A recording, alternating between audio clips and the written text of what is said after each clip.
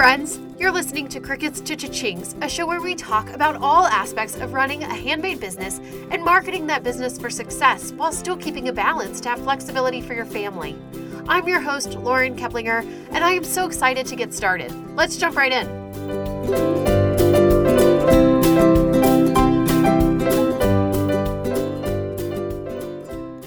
Well, hey there, and welcome to this special episode of Crickets to Cha-Chings.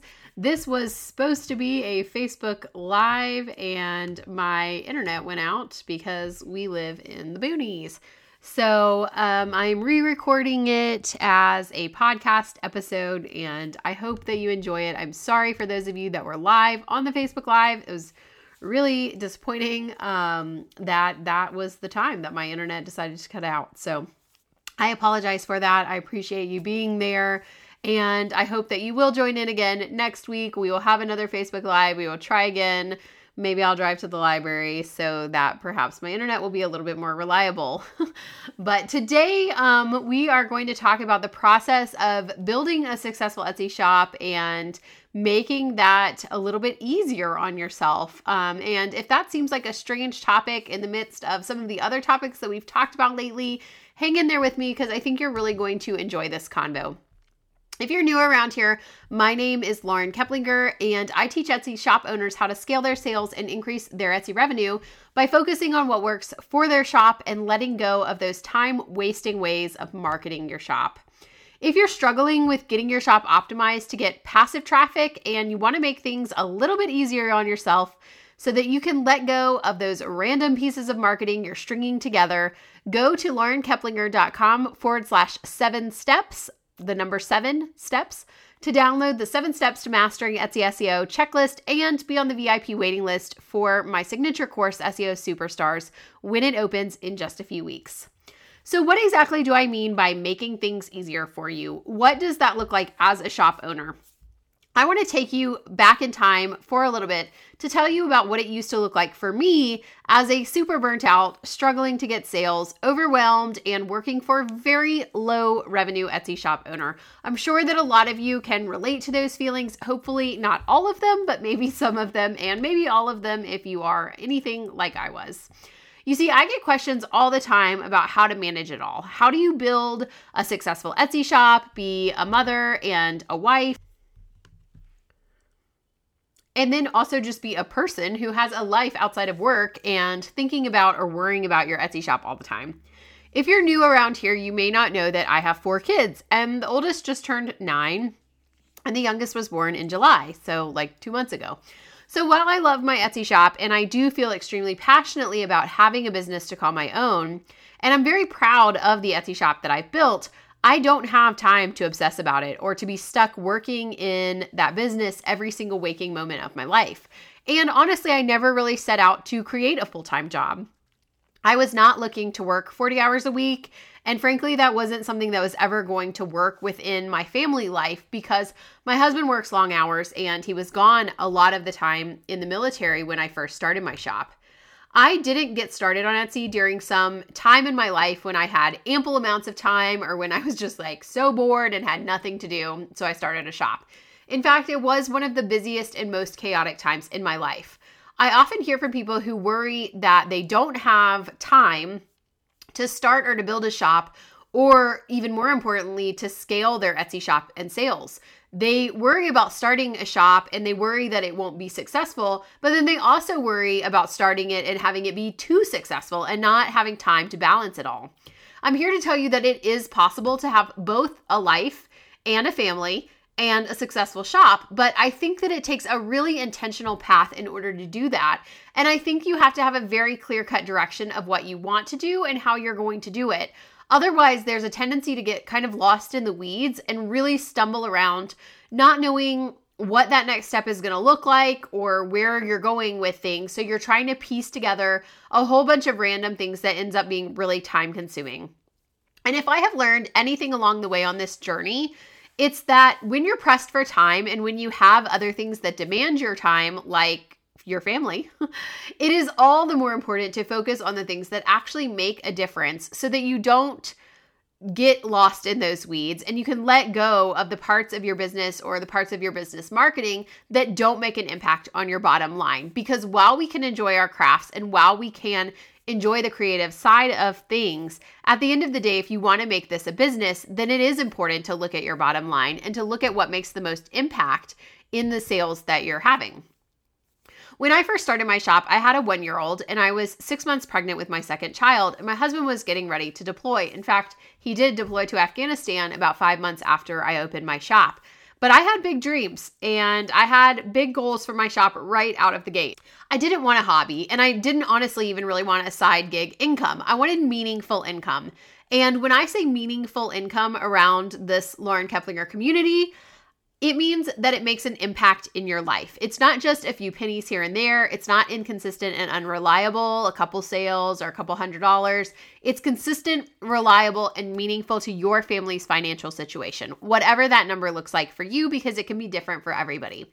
So I set out to have a meaningful income, and I fell into the trap that I see so many people fall into even now, wanting to build a shop as hard and fast as possible. And so putting so much pressure on myself to be everywhere, do everything, market everywhere, and do all the things that I thought I needed to be doing in order to be successful. And I heard all of those same things that are still being tossed around the internet now, that you want to have 50 to 100 listings in order to get traffic, or you won't be able to get any traffic if you have less than that, or that you won't be able to be successful because Etsy's oversaturated. People were still saying that in 2012.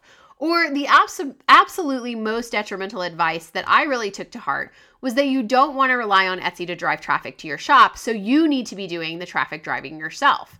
And so I tried to drive traffic. Boy, oh boy, did I try. I tried to build a community around my products. I expanded my product offerings to make sure that I had something for everyone. And I grew my product offerings really fast, which led to a lot of inventory and a lot of supply expenses and a lot of excess that, quite frankly, is still sitting in my basement because I don't know what to do with it. I had an Instagram account that I tried to post to at least once a day. And these were the good old days of Instagram when you could just post and people would actually see things. There wasn't as much of an algorithm as there is now. I semi-quickly built up about 10,000 followers on that Instagram account, but I struggled hard to get enough product photography, not just to be repeating the same photos over and over again. So I spent a lot of time trying to take new or interesting pictures of my products and then come up with captions other than just, here's the thing I made today. And I was always thinking about what kind of pictures I could take, where I could stage a picture or a photo op of my family or my products or whatever that I could post so that it would be interesting and people would actually want to engage in it. I had an insiders group on Facebook that I ran pre-sales and I launched new products all the time. And I struggled to get engagement in that because it's Facebook. And so then I dabbled a little bit in Facebook ads or boosting posts. And I really didn't understand what I was doing, so I fumbled around a lot. I also ran a coupon code to sign up for this email list that everyone told me I had to have in order to be successful online. I am sure that you have heard that same advice. And while I don't inherently think that there's anything wrong with having an email list, it was just one more thing that I had to do. And I was super disheartened when I would agonize about what the heck I was supposed to be writing to these like 20 people on my email list that would be so interesting that they would actually want to open it and read it, because I'm selling monogrammed baby gifts. What would I write about that people would actually want to engage in? Then I would spend all this time trying to write an email, and I would have maybe a handful of people actually open the emails and maybe 1 or 2 people click on them. So what a waste of time that was.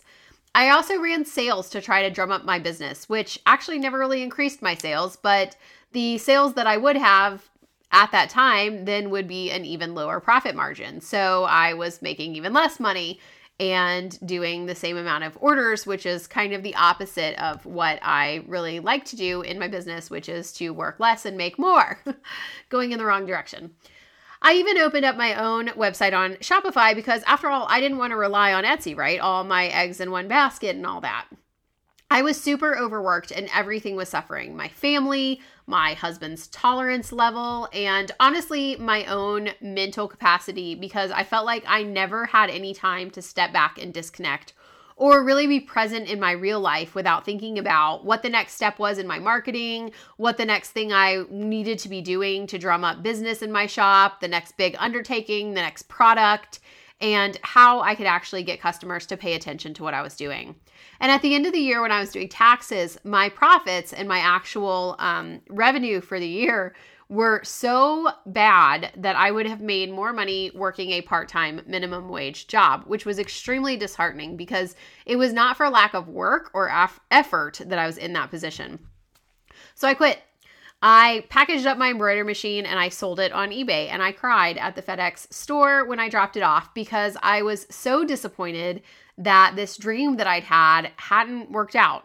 I knew that there was potential in the business and the products, and I knew that I could do it maybe, but I just couldn't figure out exactly where I was going wrong and not being able to manage my shop while also having things outside my shop and not being completely overwhelmed by all the things that I needed to be doing and this constant feeling of having all of these things hanging over my head that I needed to be doing.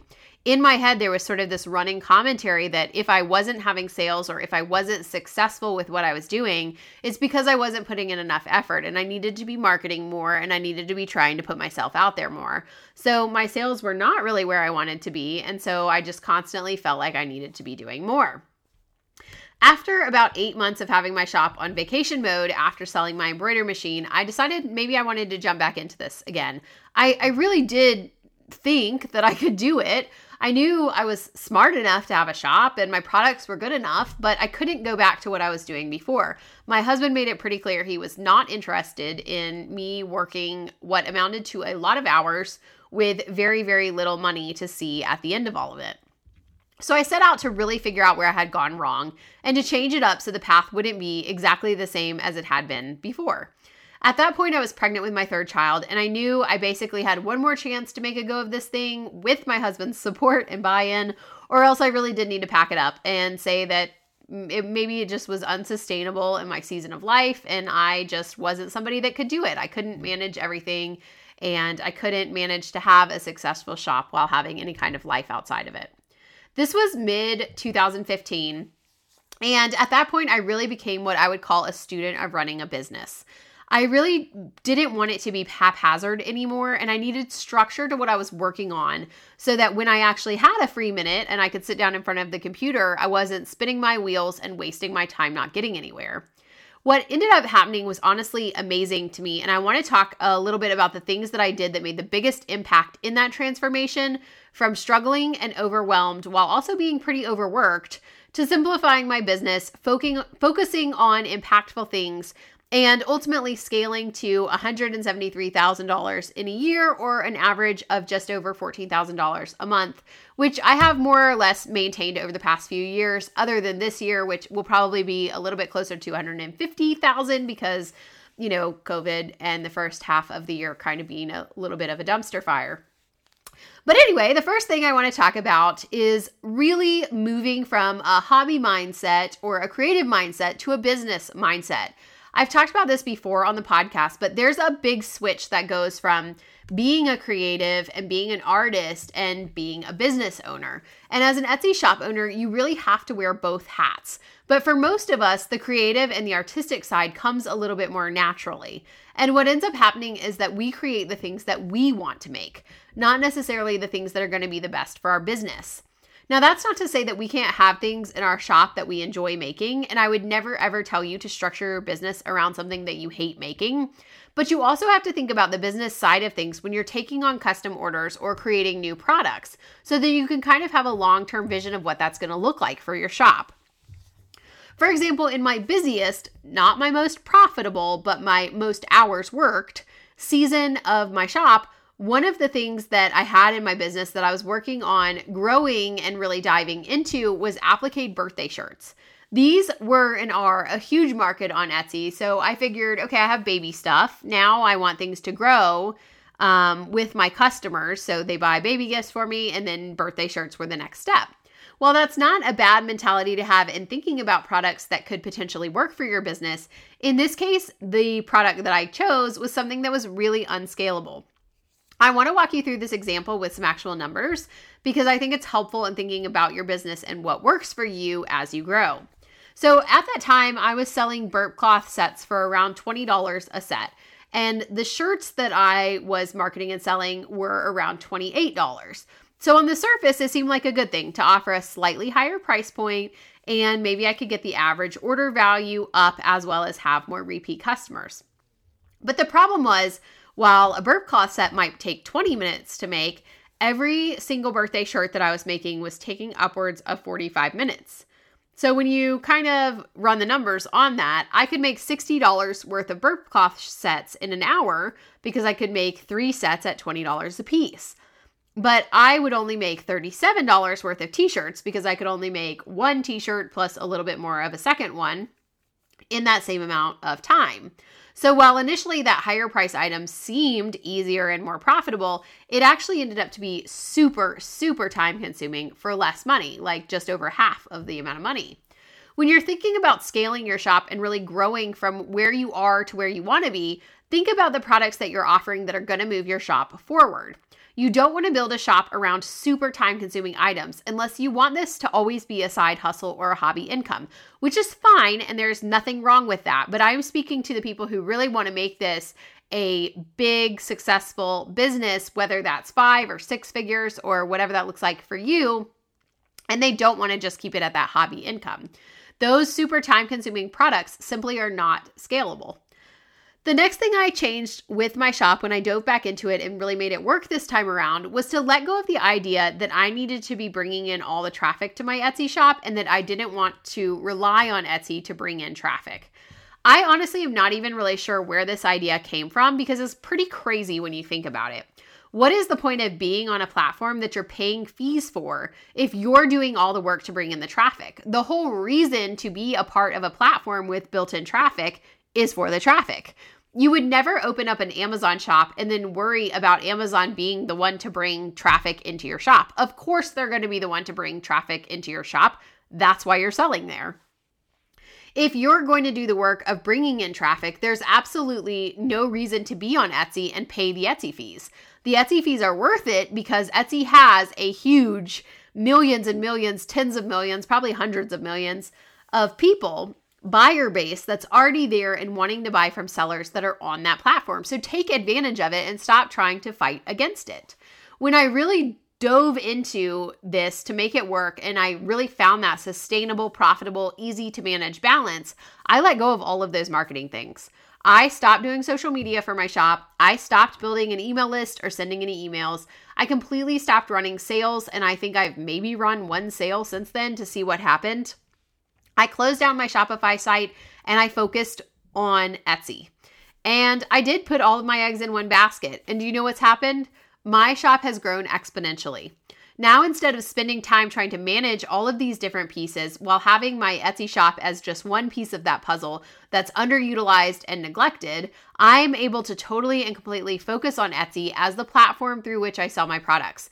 And just in doing that and diving into that opportunity head first, my sales more than doubled in the first year of me letting go of those things.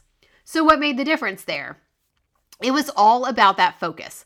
I wasn't working against Etsy anymore, and I wasn't trying to split the attention of my buyer between my site, my social media, my Etsy, whatever. I had one avenue for people to purchase, and I was able to keep up with those orders, get things out quickly, provide amazing customer service, and really figure out what my customers were wanting without trying to spread myself so thin. Lastly, I narrowed it down. Figuring out your dream customer is one of my favorite lessons to teach in my course, SEO Superstars, because it is something that so many people struggle with. Niching down and really understanding your market and your customer is something that I struggled with as well, like I mentioned before. Niching into a narrower market that you can be the expert of or you can be the go-to person for can be really transformative to your business. If you want to walk down memory lane of how all over the place I was with my business before, you can still check out my old Instagram account at Funky Monkey Children, which I don't currently update, but all the pictures are still there. You'll see that my products were everywhere, and I was desperately trying to appeal to every single buyer that might want something that was monogrammed for some occasion, some day, some gift in their life. And I always had new ideas and I always had new products and I was always testing things out. And that's not all bad. There is some part of that you kind of have to do or has to happen when you're newer to business and you haven't quite figured out what you're wanting to sell or what your customers are wanting from you yet. But I was not new to business. I was 5 years into this whole thing. And I still wasn't really sure who I was trying to sell to and what my particular angle was that made my shop special. When I finally made the decision to narrow things down, the growth that I saw, and more importantly, the growth in profit that I saw, was absolutely transformative to my business. No longer was I scrambling around trying to figure out what the next big thing was, or the next big product, or the next bestseller in my shop. I wasn't constantly searching for new wholesalers or new products that were selling well on Etsy that I could offer.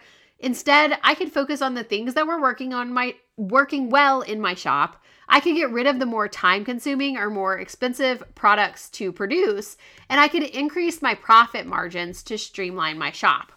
And since I no longer had to do the marketing hustle that we've talked about, but instead all the traffic was being driven into my shop passively through Etsy SEO, running my shop honestly became easy peasy lemon squeezy. I now work less than 10 hours a week in my Etsy shop, and I still have consistent six-figure yearly sales with no slowing down on the horizon. And that is the beauty of streamlining your shop as you scale your sales so that it's still maintainable even at a higher level. You're able to focus on those high profit, in-demand products, and you're able to let go of everything else. So when people ask me, how in the world do you manage it all? The answer is because of this streamlining and because there are so many parts of my shop, like every part of my shop is passive except for the actual creation of the products. If you would have told me several years ago when I was hustling and carrying the wrong kinds of products and trying to market and having that constant mental burnout that I felt by trying to have my products everywhere and always be working on the next thing, if you would have told me then that I could scale to the way past $100,000 in revenue point, I would have told you there's no way. There's no way that I will be able to keep up at that level. So I will have to stop selling or put my shop on vacation or do something because there's no way that I'll be able to keep up with the orders if I get to that level. And that would have been true at that time. What I was doing was completely unsustainable. But by being able to have my SEO drive traffic to my shop so that I don't have to market anymore, and by streamlining my product offerings to really focus on those ones that work best for me, I've been able to do it and actually decrease. I'm working significantly less hours now than I was when I was making way less money. I hope that this has been helpful for you as you try to balance all the things in your life that demand your attention. I can't wait for you to hear Monday's podcast episode coming out because it is the first time ever that I've been able to feature one of my star students. Her name is Samantha Booth, and she will talk to you all about how she's been able to scale her sales by simplifying her business, narrowing down her niche, and driving traffic through SEO so that she can finally let go of trying to be everywhere. And she was everywhere. She had national magazine features and all kinds of crazy stuff. Be sure to tune into that on Monday morning, and I will be back on Facebook for it to hopefully work next Thursday, and I will see you then. I will see you next week back here on the podcast. Same time, same place. Bye for now.